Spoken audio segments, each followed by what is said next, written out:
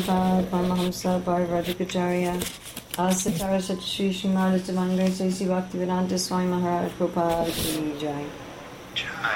ISKCON founder Acharya Srila Prabhupada Ki Jai.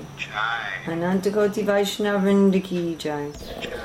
Namacharya Srila Haridas Thakur Ki Jai. Prem Shri Kaho Shri Krishna Chaitanya Prabhu Nityananda Shri Advaita Gadadhar Shri Vasari Gaur Bhaktivinoda Ki Jai.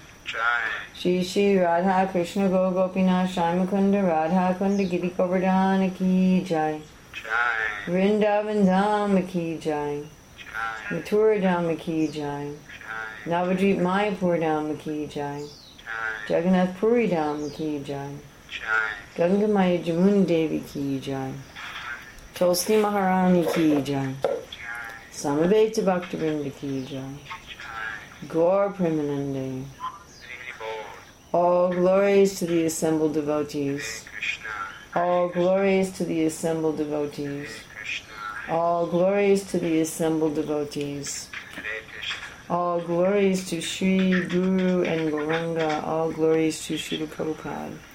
Nama Om Vishnu Padaya Krishna Prasthaya Bhutale Srimati Bhaktivedanta Swami Niti Namane Namaste Saraswati Deve Gauravani Pacharane Nirvasesa Sunyavadi Paskachade Satarane Vandeham Shri Guru Shri Yuta Padakamalam Shri Gurun Vaishnavamscha Shri Rupam Sagujatam Sahagana Raghunatham Vitam Samsajivam Sadvaitam Sadvadutam Parijana Sahita Krishna Chaitanya Devam Shri Radha Krishna Padam Sahagana Shri Vishakam Vitamscha. Om Namo Bhagavate Vasudevaya.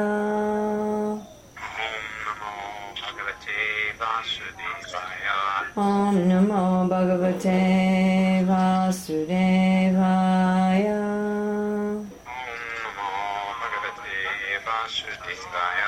Om Namo Bhagavate Vasudevaya.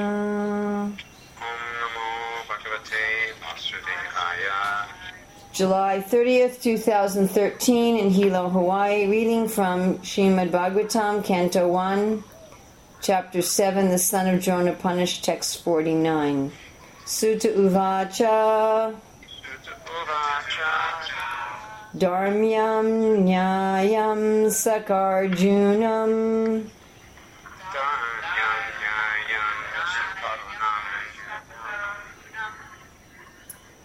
Dharmyam Nyayam Sakarunam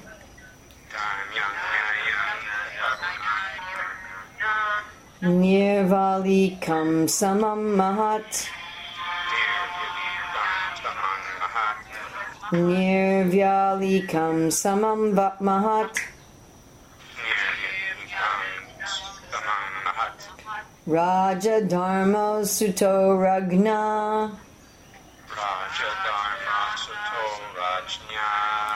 Raja Dharma Suto Ragna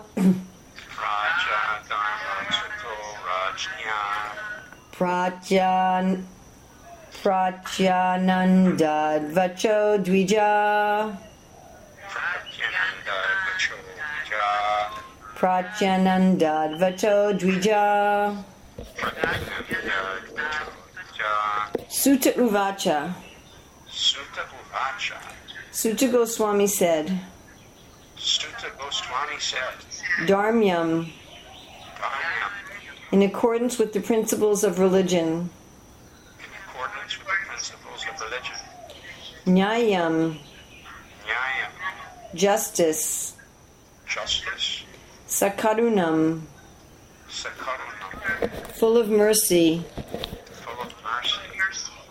Nirvyalikam, without duplicity in Dharma. Samam, equity. Mahat, glorious. Raja, the king. Dharma Sutta, son. Rajnyaha, by the queen. Pratyanandat, supported. Vachaha, statements. Dvijaha, O Brahmanas. Translation and purport by Srila Prabhupada. Suta Goswami said, O Brahmanas, King Yudhishthira fully supported the statements of the Queen, which were in accordance with the principles of religion, and were justified, glorious, full of mercy and equity, and without duplicity. Purport. Maharaj Yudhisthira, who was the son of Dharmaraja or Yamaraja, fully supported the words of Queen Draupadi in asking Arjuna to release Ashvatthama. One should not tolerate the humiliation of a member of a great family.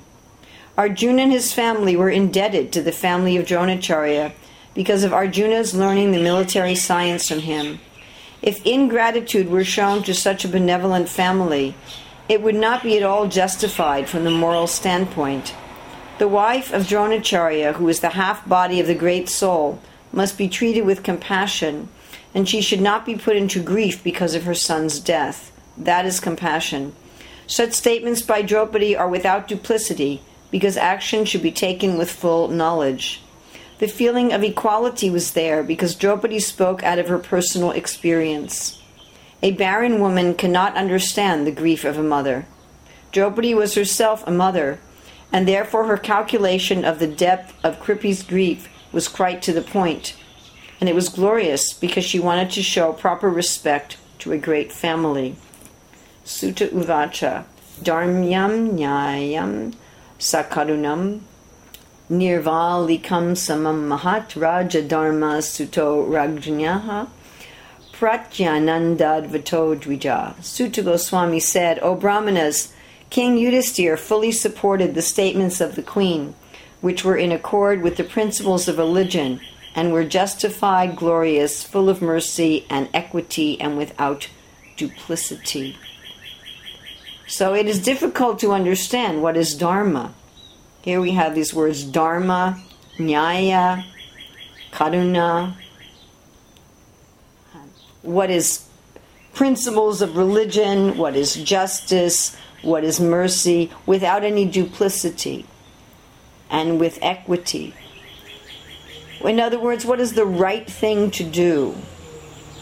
What do we mean by the right thing to do? We mean the thing to do which will cause the greatest benefit to everyone. And this is the quandary of each of us at every moment of our lives. And most of us do not have, as we were saying the other day, this kind of a situation where someone has murdered our sleeping children. And as we also mentioned the other day, it's not just a question that these were Draupadi's own children, but that these were the children who had been chosen and groomed to rule the world. That there was such a science of who marries whom, having the equal persons marry. There was the science of the Garbhadan Samskar, where you call for a soul who is worthy of taking birth in that family, the royal family, where the child is then trained, practically speaking, from birth, how to guide the citizens. So that's a lot of effort and energy and thought and care taken into creating proper leaders. It's not that they just, some random person from the street who's a good actor is chosen to become the leader. So this was a great catastrophe from a personal point of view and from a societal point of view. What to do with the murderer, who was also the son of their teacher and to whom they had a debt. So this Dharma difficulty, this dilemma, Dharmic dilemma, is not at the level of which we face most of our Dharmic dilemmas. Most of our Dharmic dilemmas are very insignificant by comparison. Like Prabhupada once got this letter from a devotee, signed, "Your insignificant servant," and in the letter it said, "I have a very big problem." And Prabhupada was laughing and said, "Just see, how can an insignificant person have a very big problem?" So most of us are very insignificant persons. Draupadi was the empress, Maharaj Yudhisthira was the emperor of the world, not just, president of the United States, but emperor of the world. And they were there to fulfill the mission of God, who was their personal friend. So they have a very big problem. We have, in comparison, very small problems. Do I live in Delhi or Mumbai? Do I live with my in-laws or not? Do I study to be a college professor and get debt by getting a PhD, or do I just work as a janitor? These are our problems. Do I get married, or do I become a renunciate? Do I take a course in mathematics, or do I take the course in physics? And then not only are we having to deal with our own problems, but most of us are in a situation, at least some of the time, where we're giving guidance to others how to deal with their problems. Somebody will ask us, again, it may be a very small thing, a very insignificant thing. Do I buy this, eat this sort of thing? Do I go here? That may be a more major life decision, but we're always looking how to do the right thing. What is Dharma? Dharma tu sakshat Bhagavan pranitam. Dharma is given by God, who knows what is right. God knows past, present, and future. God knows what's in everyone's heart.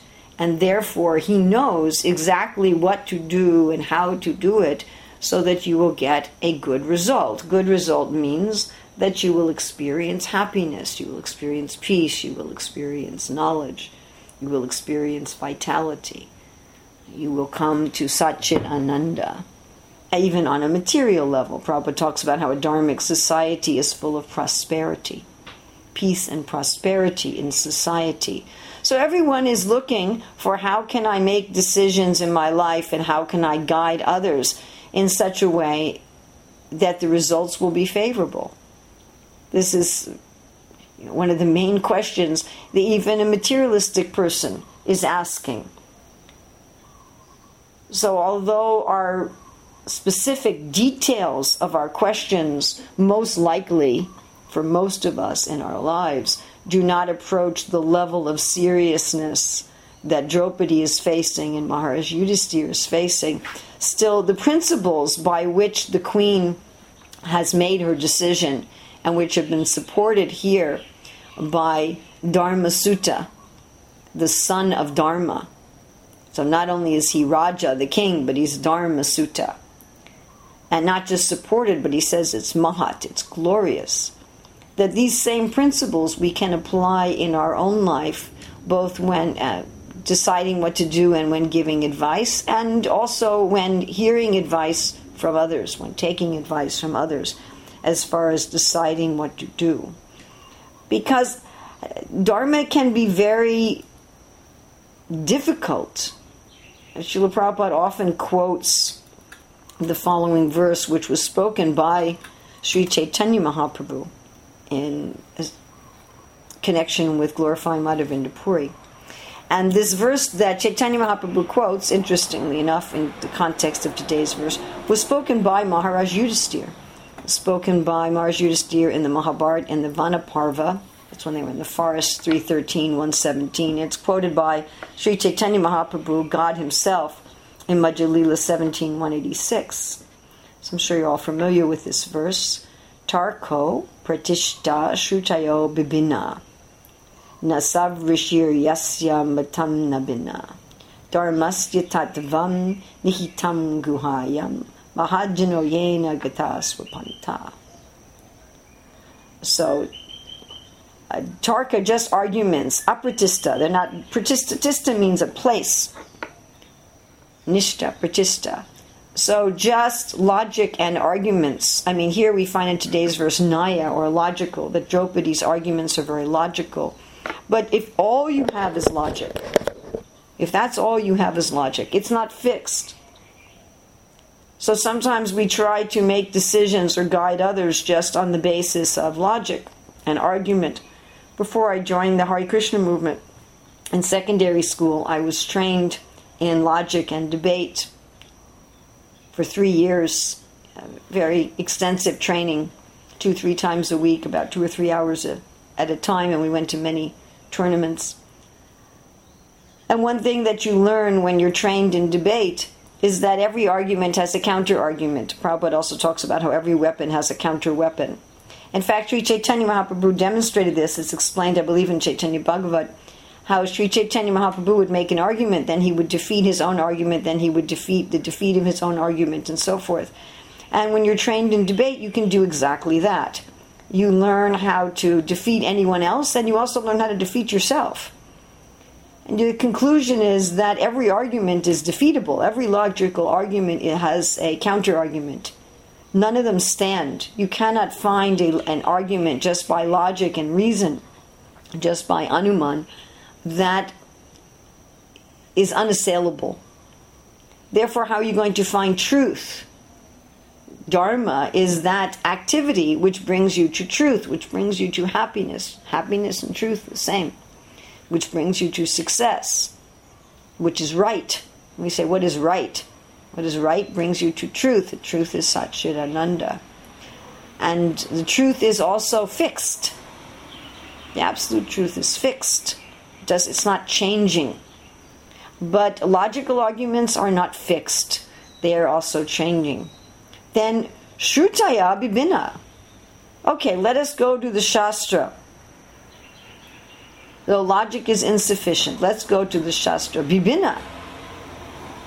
They have different departments. How are you going to know? How are you going to know? Different things in the Shastra will say something different. Just like one part of the Shastra prescribes the killing of animals and sacrifice. But we are not following that. Why aren't we following that? It's in the Shastra. Prabhupada was having these morning walk conversations with Dr. Patel in Mumbai many years ago. And at one point, Dr. Patel was criticizing the Vedic scriptures which give prescriptions for the slaughter of animals. And Prabhupada said, no, this is an offense. One should not criticize the Vedic literatures or literatures in pursuance of the Vedic version. But yet we don't follow them. Or just like there are statements in the Hari Bhakti Vilas that one should take initiation, one should take Diksha only from a person born in a family who's young, who's healthy, and not too hairy or hairless. That's a statement. It's there in the Shastra. But then there's other statements where Sri Chaitanya Mahaprabhu is saying Kibra Sudra, Kibra Nyasi, doesn't matter.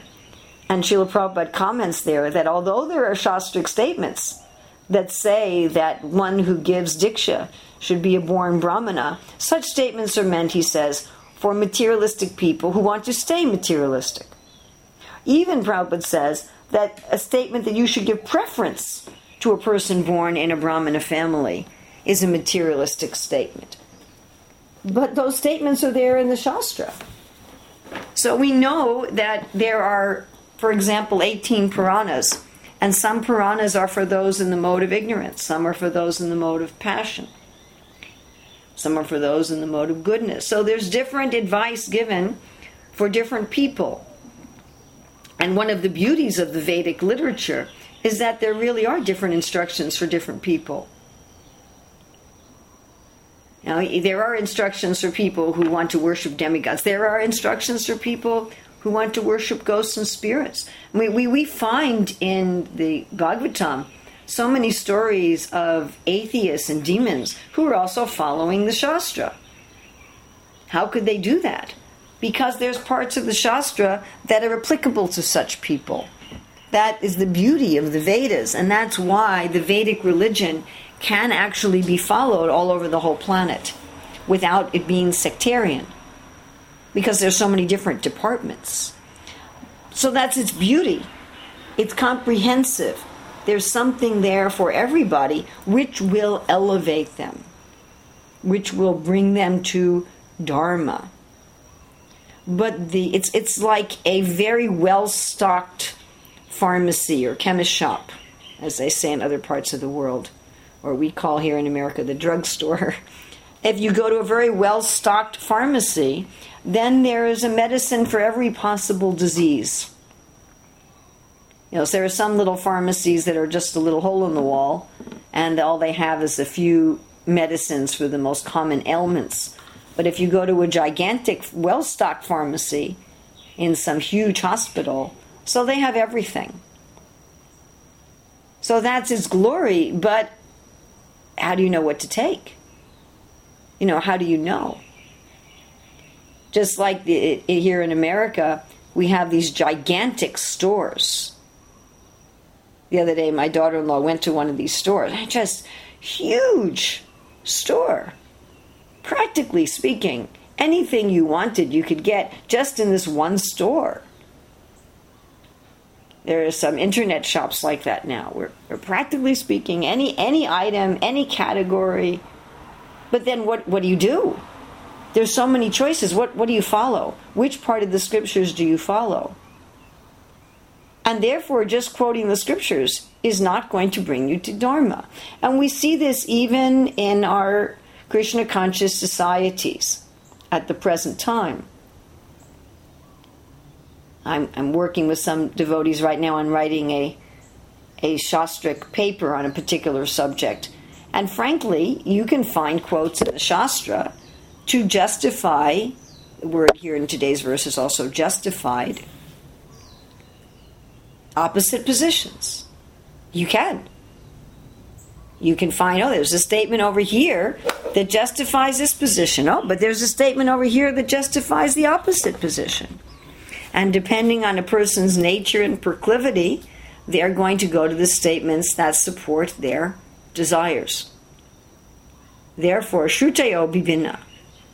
It's not going to be sufficient. Now, we should say that Shrutayo, to know the Shastra, is generally essential. We say generally because we have Gaura Das Babaji, who was illiterate. By illiterate, we don't mean that necessarily that he couldn't technically read, but illiterate in terms of technical Shastric knowledge. And yet he was a great acharya, and he knew what is Dharma. Or we have that Brahmana that Mahaprabhu met in South India, who was also Shastrically illiterate.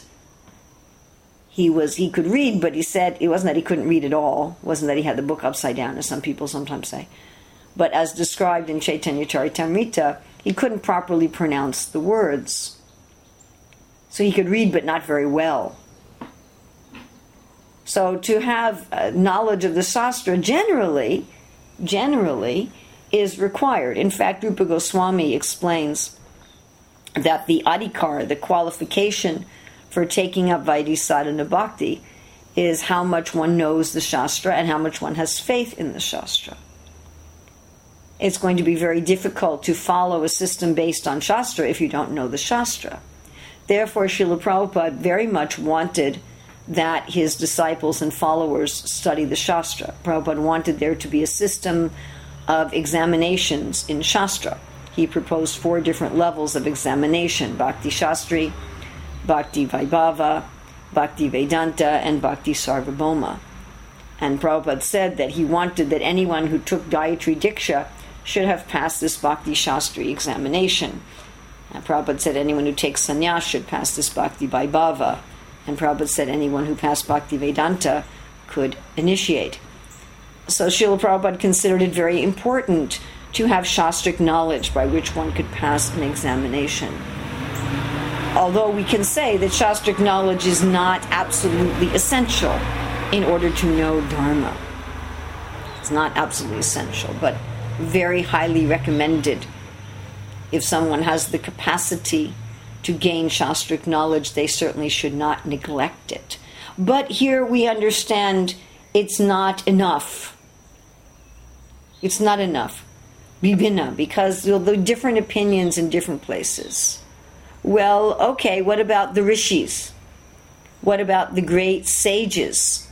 But here again, Vina, we have this again, differences. And Prabhupada quotes this all the time, that the different sages also have different opinions. So I can study the Shastra myself, or I can go to someone else who has studied the Shastra, and I can ask them, what does the Shastra say? But different rishis who study the Shastra they'll also give you, well, you should do this, well, you should do that. So logic and argument doesn't stay. It can always be defeated. There's always a better argument or a different way of looking at things that is still within the purview of logic. The Shastra has different departments and different medicines. How will I know what medicine to apply? And even those who know the Shastra, the doctors, one could say, even the doctors, different doctors will have different opinions. Different rishis will have different opinions. One will say, yes, take this medicine. Another one will say, no, don't take that medicine. This is exactly what we find in the world today, right? The doctors have different opinions. The philosophers have different opinions. And we see even among the devotees, they have different opinions. So what are we going to do? How are we going to find tattva? Dharmasya tattva. Or in today's verse, right, we have dharmam, nyayam, right, nirvalikam. How are we going to find this? So, dharmasya tattvam nihitam guhaya. Guha means very secret. And this guha, generally, it's a poetic way of talking about the heart. So therefore, Prabhupada and Chaitanya Charitamrita translates this guhayam as in the heart of a realized person. Mahajana yena gata swapanta. Panta is the path. You follow what the Mahajanas do. Why? Because it's in their heart. The rishis, it's in their head. But the Mahajanas, jana means person, maha, great. In today's verse we also have this word mahat, very great. What Draupadi has spoken is very great. It is spoken from the heart. And if we're functioning on that platform and following those who are functioning on that platform, those who have realization and experience, then we will come to supreme dharma. We have to have realization and experience and follow those who have realization and experience. So Draupadi has realization and experience on two levels, which qualify her to know what is truth, to know how to act, to know how to make a decision. The most important level on which she has realization and experience is that although she's not listed as one of the 12 Mahajanas, she is in fact also a Mahajana. She is a Vaishnavi. Srila Prabhupada, in speaking on this verse over and over again, says how Draupadi is a Vaishnavi. What is this realization and experience of a Vaishnava or a Vaishnavi? It's Paradukkha Dukhi. We talked about this the other day, but this is one of the essential principles of real religion. Let not anyone else suffer.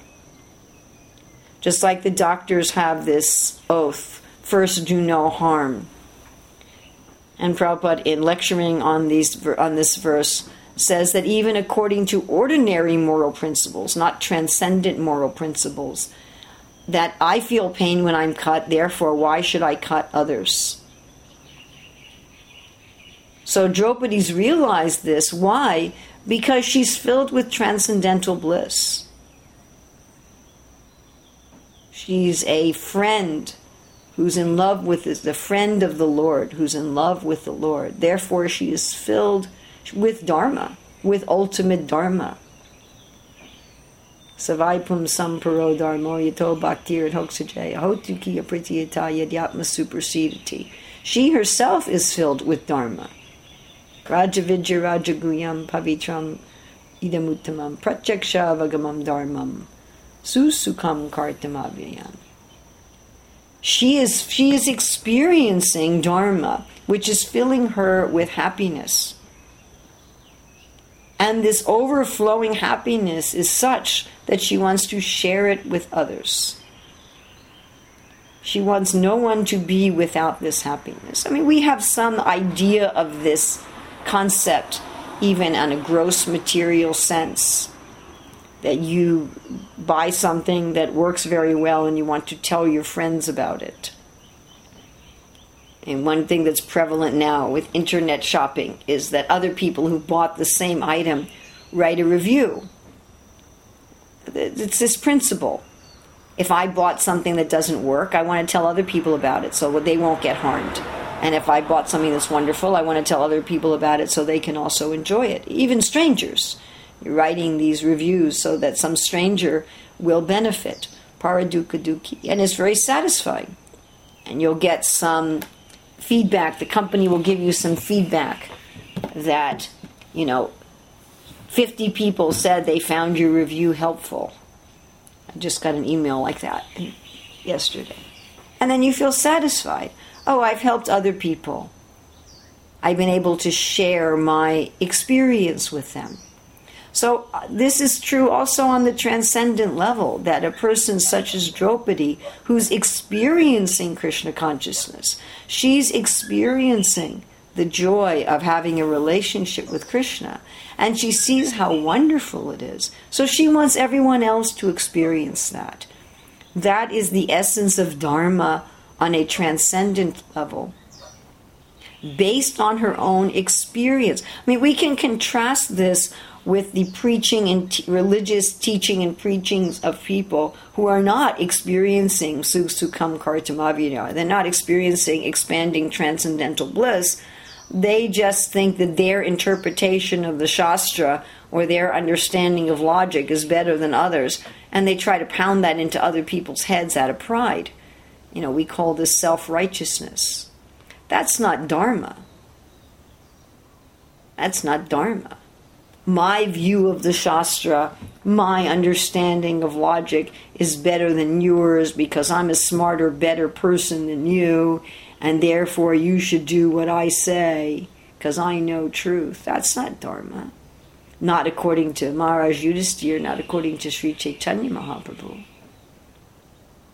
Dharma is something one is experiencing in one's heart by realization.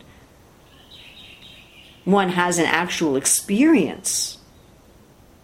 It's one's life. But interestingly enough, Draupadi is also functioning that way, even on a mundane platform. I'm a mother. I've just lost all of my children. Why would I want any other mother to lose her child? Why should someone else, even on a material level, suffer the pain that I am suffering? Therefore, even on that level, she speaks from experience. We see that, again, if people try to give material instructions without experience, it can cause so much harm. Just like if people try to give spiritual guidance and they don't have actual spiritual experience, it's simply a disturbance. People who are running around preaching this religion, that religion, when they're not experiencing sukham kartamavya, if they're not experiencing joy, if they're not experiencing peace, then their view of their religion is all distorted. They don't understand what religion is at all. And they're just pushing a particular mode of nature viewpoint supported by certain aspects of Shastra that they're playing to support their aspects. And the same with materially. If you're going to give somebody advice on how to drive a car, you better have some experience driving a car. There's this famous story about Sankaracharya that Srila Prabhupada tells in Chaitanya Charitamrita that is very relevant in this connection. Sankaracharya was engaged in a debate with a king, and the subject of the debate was anything that was in the Shastra. The mediator of the debate was the queen, which would show that she was a highly qualified person to mediate a debate between her husband and someone else. So the queen decided that her husband had indeed lost the debate with Sankaracharya. Now, in those days, if you lost a debate, you had to surrender to the person who defeated you. You had to become their disciple, and Generally, to become the disciple of Sankaracharya meant to take sannyas, because his philosophy was Brahma Satya Jagamitya, the world is false. So if you're really going to follow him, you'd have to give up the world. So it was quite a heavy thing. And the queen said, yes, my husband's been defeated, which would mean he would have to follow Sankaracharya and take sannyas. And what would she do? She said, but I'm half of my husband's body. Today in the purport also this is mentioned, how Kripi was half of her husband's body. Anyway, she said, I'm half of my husband's body, therefore you have to defeat me also. And Sankaracharya agreed. He said, yes, I'm prepared to debate with you. Sankaracharya didn't take a mood that I can't debate with a woman. Anyway. And then she said, all right, I want to debate on the parts of the Shastra that deal with sex. As Prabhupada put it in his purport, the erotic principles. And Sankaracharya had taken sannyas when he was 8 years old. And he said, I can't do that now because I have no experience. He said, let me come back in a month and then I will debate with you.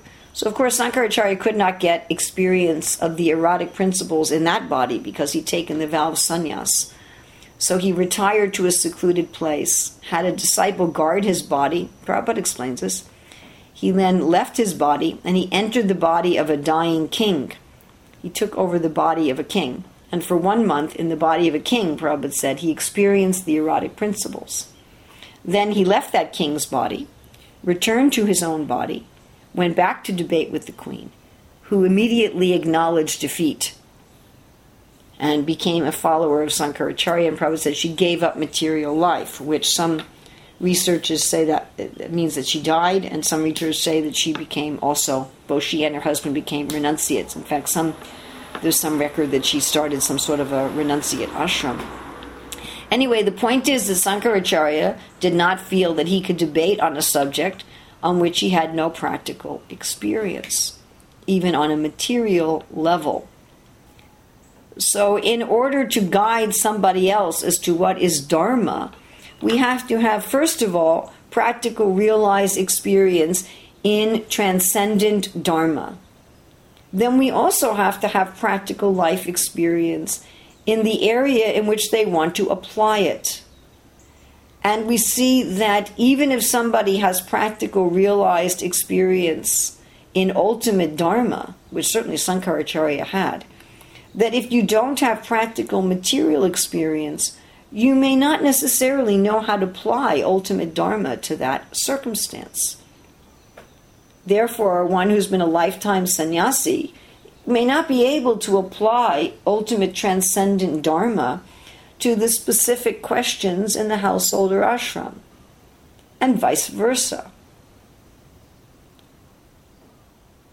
So when we're taking advice from somebody, we should see, are they realized both on the ultimate Dharma level, and are they realized in applying Dharma to this situation? Draupadi was realized in how Dharma could be applied to a grieving mother. She had practical realization of it. And when we're giving advice, in the same way, when we're giving advice, we should give advice according to our level of realization and our area of realization. On a spiritual level, we should speak according to our level of realization. As they say in the world today, is that above your pay grade? If there's an area that's above our level of realization, then either we shouldn't speak on it at all or just very briefly and tell people this is theory. And when it comes to applying Krishna consciousness, when it comes to applying Dharma to specific areas, if we have no experience with the area about which we're being asked, then we should not give advice on that area. But we should refer the person to somebody who actually has expertise in that area. This is practical humility. So real Dharma comes from realization and experience. Dharma, here we find perfect Dharma. Draupadi, as a Vaishnavi, is speaking perfect Dharma, which is supported by Dharma Sutta, the son of religion. Her husband, who's the king, he says, yes, my wife is speaking perfect Dharma.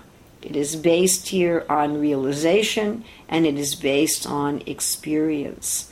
So whether we are getting Dharma from others or giving Dharma to others in order to make life decisions, that Dharma, certainly perfect Dharma will be logical, and certainly perfect Dharma will be based on the Shastras, and certainly perfect Dharma will have rishis who support it.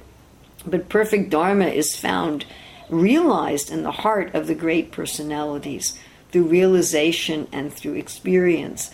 And such Dharma allows people to then make decisions that bring them happiness. Questions, comments, corrections, etc. And of course, how is it that you're mentioning here that both Draupadi and Yudhishthira are sort of concurring with one another? What would be the proper dharmic action to ensue because of the activities, the heinous activities of Asvatthama? Now, this is contrary to what Krishna said. Krishna's already spoken on this.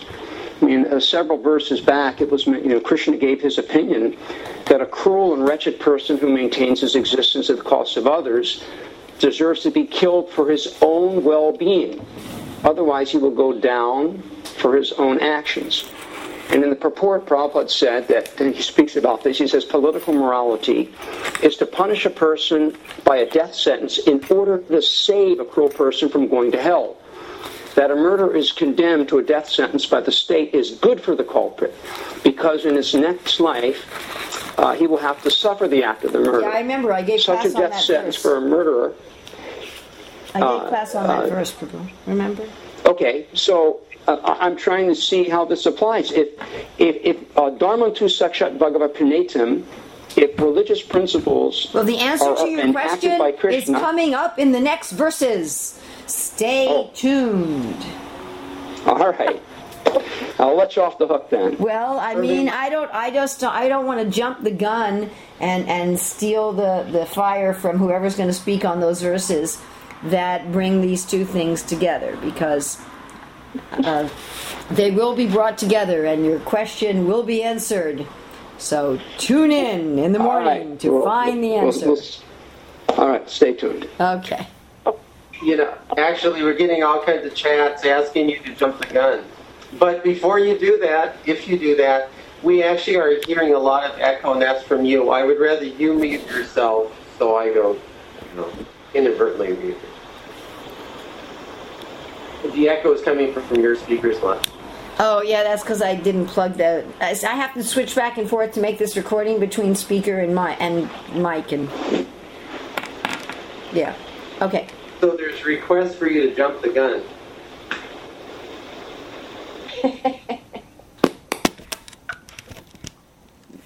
Nope.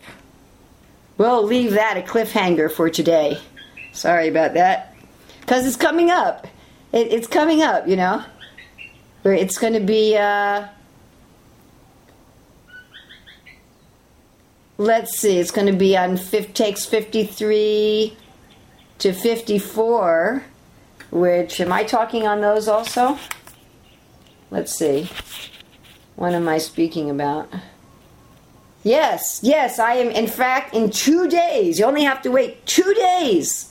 And I will be speaking on that on Thursday. And if I talk about it now, I won't have anything to say on Thursday. Then you guys will tune in on Thursday and there'll just be silence.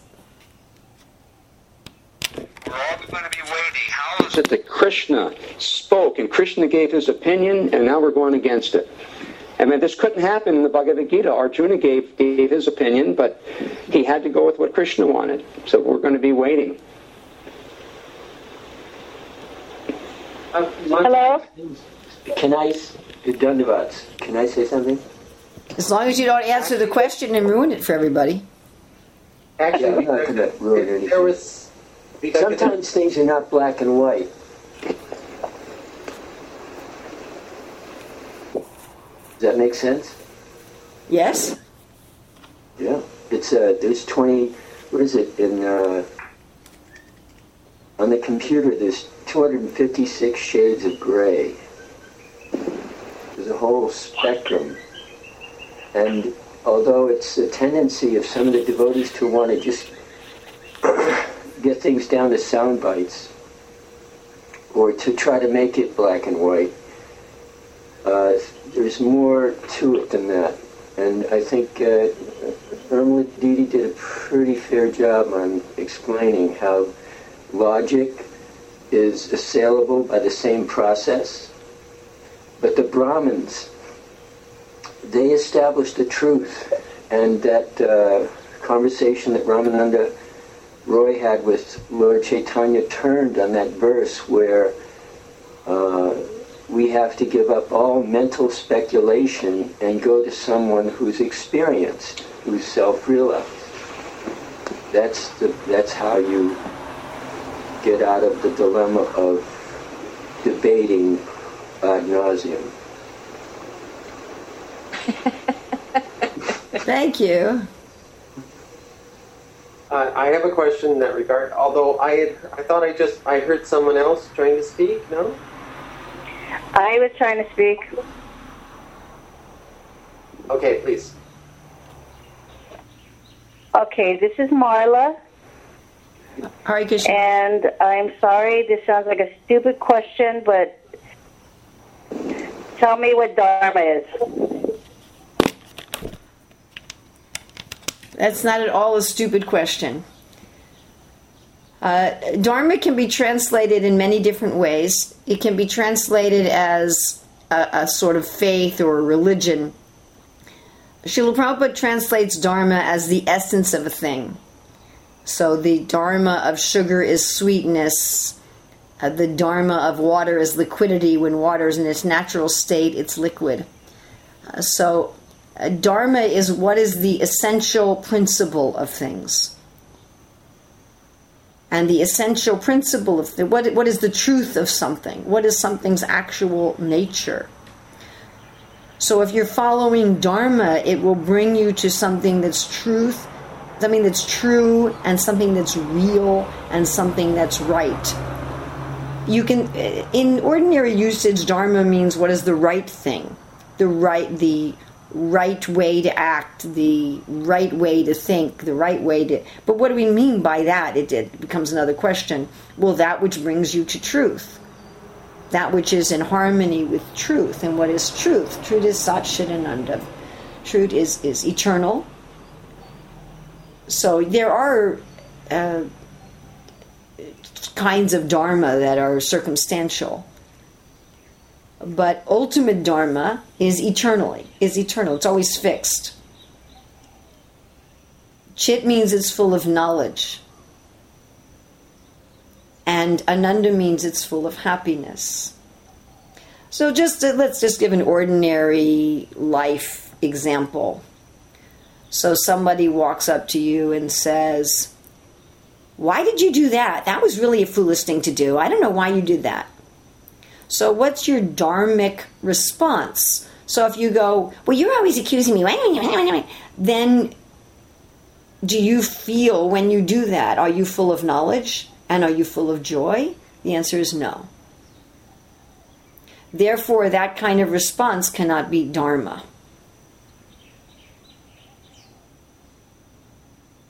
Okay? It's just real simple thing. So if something's Dharma, then it brings you to truth. It brings you to something that doesn't waver, that fills you with knowledge. And by knowledge, I don't mean, how to spell Thursday. That it brings you wisdom. It brings you understanding. It brings you peace. It brings you not happiness again in the sense of eating a piece of candy, but joy. It brings you expansive joy, that all your whole body feels illumined by joy. It brings you peace. And ultimately it brings you in touch with the personality of Godhead. It brings you a relationship with God the person. So one can understand Dharma as anything that brings you in that direction, that is true, that is right.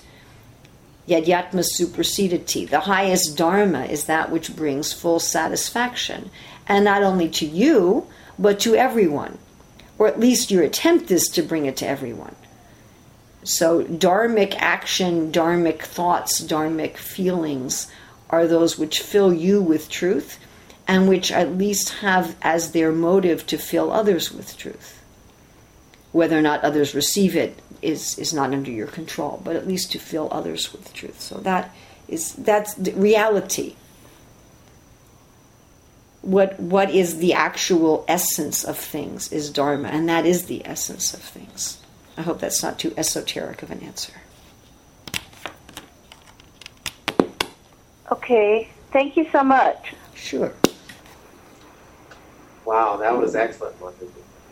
I have a question, and Harsh has a question. I can just read his question first. Yes, do that. Why Draupadi was not so sensitive to Gandhari? All of her sons were killed.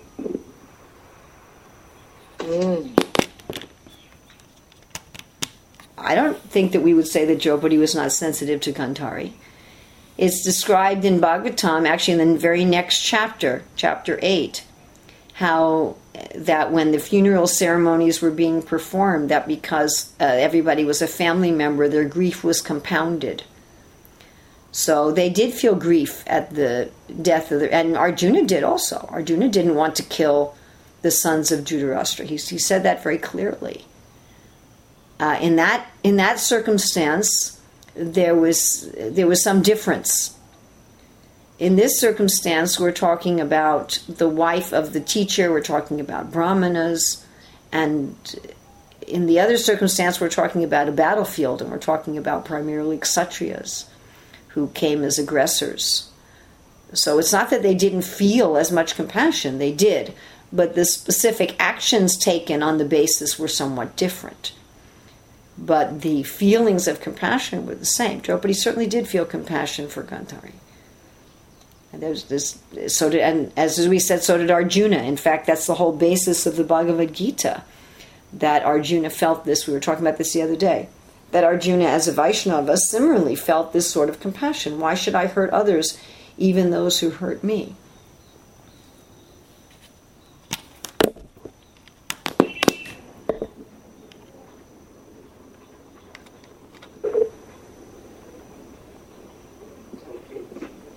All right, can I ask a question? Sure. Excellent class, Matthew. The explanation about the verse that you quoted from the Mahabharata and other places. When I hear this verse, what I had concluded is that if you really want to know Dharma, then you go to the Mahajans, which I thought were simply those listed there, Lord Brahma, Lord Shiva, Shukadeva Goswami, etc. But the way you presented it was that it's anyone who has realization and it's in his heart. So that doesn't just mean anybody in that list, but anyone who is a realized soul. Is that correct? Yes. A realized soul and experience. You need realization and experience. You're looking here at Draupadi, that she has spiritual realization and she has also material experience in this particular area. And I mean, certainly we would understand, I don't know if everybody in the world would, but we would understand Srila Prabhupada to be a Mahajana, even though he's not on that list. So, yes, and we're supposed to become like that also. It's not that we're expected to remain unrealized and inexperienced. We are also, Prabhupada said there should be 100,000 gurus. I mean, we are meant to also give that, and we're in that, we need to become like that also.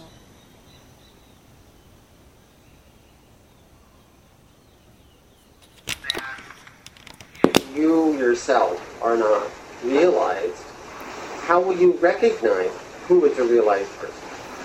How will you know who to approach, who to listen to, and who not to?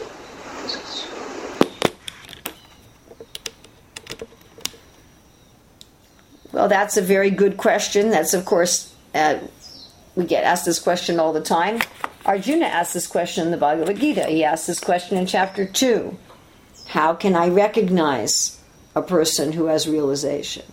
And Krishna gives the answer. Again, he asks the question in chapter 14, and Krishna gives the answer. Krishna gives a description at the end of chapter 12.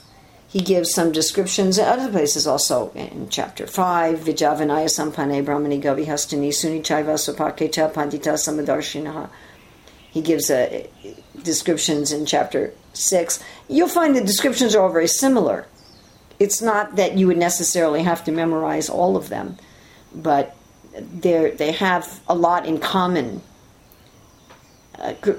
Sri Chaitanya Mahaprabhu is giving the 9 symptoms of someone in bhava, which the Rupa Goswami then also explains in Bhakti Rasamrita Sindhu. So the symptoms are there. And of course, anyone who's a Mahajana, they're following a Mahajana. You have those 12 Mahajanas. Who is following them? Who is following in their footsteps? So those symptoms are described. And if you can say, well, some of those symptoms are hard to discern, that's a fact. And therefore one has to be trained to discern them. I mean, just even on a material level, it's like that. There were several years when I would shop for devotees whenever I went to India. I'd go to India for pilgrimage, or I'd go to India for some service, to do some specific service. And for many, many years, I would also shop for the devotees in my community. What I would do is, the first few times I did it, I just bought things and then sold them at cost when I returned. And then I had several years where I took specific orders from specific people. They told me exactly what they wanted, and they gave me the money in advance, and again, I just sold them at cost as a service. I didn't make a profit. And in doing that, I got, over several years, I got some sense about fabric. I also did quite a bit of research and study about fabric and weaving, hand weaving, machine weaving, what were the different qualities of cotton, the different qualities of silk, of jute, of combinations of the fabrics, and so forth. Just recently in London, I bought some fabric. I asked the man at the shop, what's this fabric made of? He said, poly cotton. I said, can you tell me how much poly and how much cotton? So he took a little piece of the fabric and burned it. And when burning it, he said, okay, see, these threads are cotton, these threads are poly, and it's probably 70% cotton and 30% poly. And it's interesting, we went to another fabric store and asked the people there about, they were also selling fabric. And they said, I don't know, I just buy it and sell it, I don't know what's in it. So even if you're going to recognize, what's good quality fabric, how do you know, when I'm buying somebody a sari or a dhoti or a chadar, how do I know that I'm buying something that's likely to last for many, many years? And, I have to study. I have to study from those who know, and then I have to test I have to test with the guidance of somebody. So this man showed me, okay, this is how you burn the fabric. This is what it looks like. When you burn cotton, it looks like this. When you burn silk, it looks like this. When you burn polyester, it looks like this. And then you have to judge. Therefore, one says before accepting a guru, one should examine that person for a minimum of a year, following the guidelines of the Shastra. Otherwise, one will be cheated. Just somebody comes along who has some ability to hypnotize. You can feel really peaceful and warm, fuzzy just if you get hypnotized, And then you can think, this person has realization. Or they can do some magic. There are magicians who can make coins appear out of your ear and stuff like that. Or maybe they have some real magic. They have some mystic power. Or they just have the symbols. They wear long orange clothes, and they have a long beard, and they carry a stick. And, there's a documentary movie called Kumari about one Indian American, East Indian, not Native American, who did that. He went to India for a while. He studied how the gurus and sadhus, whether they were real or whatever, behaved. Then he dressed like one, came back to America and presented himself as a guru. And he got followers.